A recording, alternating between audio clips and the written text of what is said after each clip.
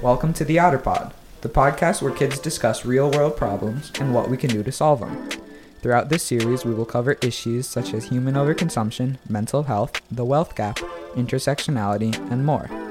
If you find this enjoyable, then stay tuned. 8 weeks of our planet's biggest issues from the eyes of its youth. I'm Garrett. I'm in 7th grade and I go to Great Expectations School. I'm here with 3 of my classmates from the Otter classroom. We are here to discuss immigration and asylum in the United States. Hello, my name is Rafe. I'm also in 7th grade at GES. I'm Ennis, and I too am a 7th grader at GES. I'm Dune, and I'm an 8th grader, and I'm also a student at Great Expectations School. So, we're going to start with some general information about immigration, specifically into the United States. Immigration could be different when going into other countries. The definition of immigration from the Merriam-Webster Dictionary is to travel into a country for permanent residency. A crucial point of immigration are permanent residency cards. You might have heard them referred to as green cards. We'll discuss that more later. For now, Rafe will be talking about asylum. I'll start with some general information regarding asylum, beginning with a definition of what it is. Asylum is protection granted by a country to someone who has left their own nation seeking protection and sanctuary. Someone might seek asylum because they have suffered from fear or fear that they may suffer persecution for their religion, race, nationality, or political opinions. So, Rafe, why is asylum important? Asylum is important because, without it, someone who is fearing persecution for a variety of reasons would have nowhere to travel to for protection. Is it legal to enter the U.S. to ask for asylum? Under United States law, it is indeed legal to enter the country asking for asylum. Does seeking asylum cost money? Asylum in the United States does not require a fee. How do you apply for asylum in the United States? There are a couple of ways for applying for asylum in the U.S. The first is the affirmation process. Step 1 is arriving and applying for asylum. Then you will be required to go through fingerprinting and background checks. Finally, you will go to an interview and an asylum officer decides if you are eligible or not. The second is the defensive process. This happens when someone is apprehended by Border Protection trying to enter the United States without legal documentation. After that, for the asylum process to become defensible, you must be in the removal status in an immigration court with the Office for Immigration Review. Oh, that's very interesting. And earlier you mentioned a green card. What is a green card and how can you get one? Green cards, or permanent residency cards, make it so that the immigrant is a permanent resident of the United States. And how you get a green card is through 40 credits of work. So, Dune, I'm wondering, why is immigration important? Immigration is important to protect vulnerable people from bad situations. Immigration also helps with worker shortages and adds to the economy. It also helps with diversity in the population. So, Dune, what is a sponsorship?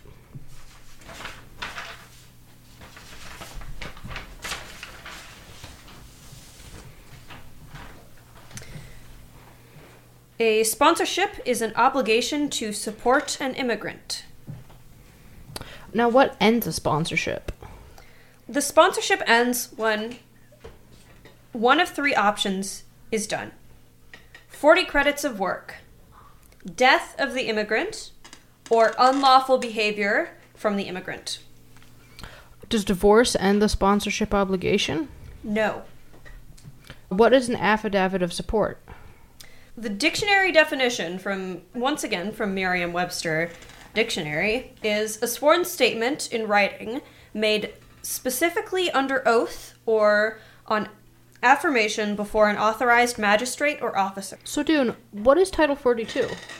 Title 42, during the COVID pandemic, was something that allowed for immigrants to be kept out of the United States. And from the research that I've done, I believe that it ends sometime in May of 2023. What is Title 8? Title 8 was written in around the 1920s, from what I remember, and it was about, and this is outdated wording, but it was about illegal aliens or people from other countries wanting to immigrate. And it talked about the different requirements and things that would stop an immigrant from entering the United States. I'm wondering, what is pro bono?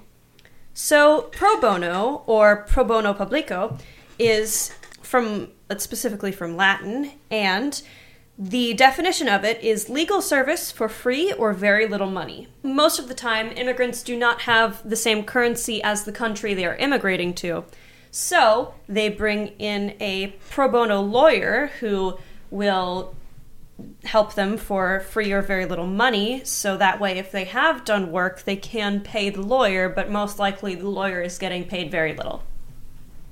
Does anyone want to share why they were interested in this topic? When we were looking through the topics, this one really caught my eye, and I had never really known much about any of this stuff, so it was intriguing to me, and I thought, I guess I can do research on this. And it was very interesting. Yeah, I agree with Ennis on that. I really think this topic should... I'm sorry. Okay. Yeah, I agree with Ennis on that, and I feel like we should shine more light on this topic so more people can learn about it, and maybe people that feel like they want to immigrate to another country, they can learn about it and then do it. Personally, it did catch my eye, like Ennis said. I already knew a little bit about immigration, but I wasn't quite sure, everything that was going on. And I also believe that no one should be left without a safe place to live, and everybody deserves to be happy, no matter who they are. I was interested in this topic because I didn't know, along with what Ennis said, I didn't know a lot about it either, and especially in light of current events, I was interested to know more about it. Why do you think people should learn more or care about this topic? There are quite a few people who need to or want to immigrate out there, and there are plenty of immigrants already living within so many different countries. In fact, I'm not sure if there's a country that doesn't have immigrants, but they are so vital to different types of communities to make people feel like they're personally heard by their story, or like they just connect with someone else who is like them. So it helps to create this sort of sense of community among different types of people. Thanks for listening to an episode of the Otter Pod. We hope you've not only learned something, but feel inspired to make a difference. If you like this episode, please rate, review, and share. See you next time.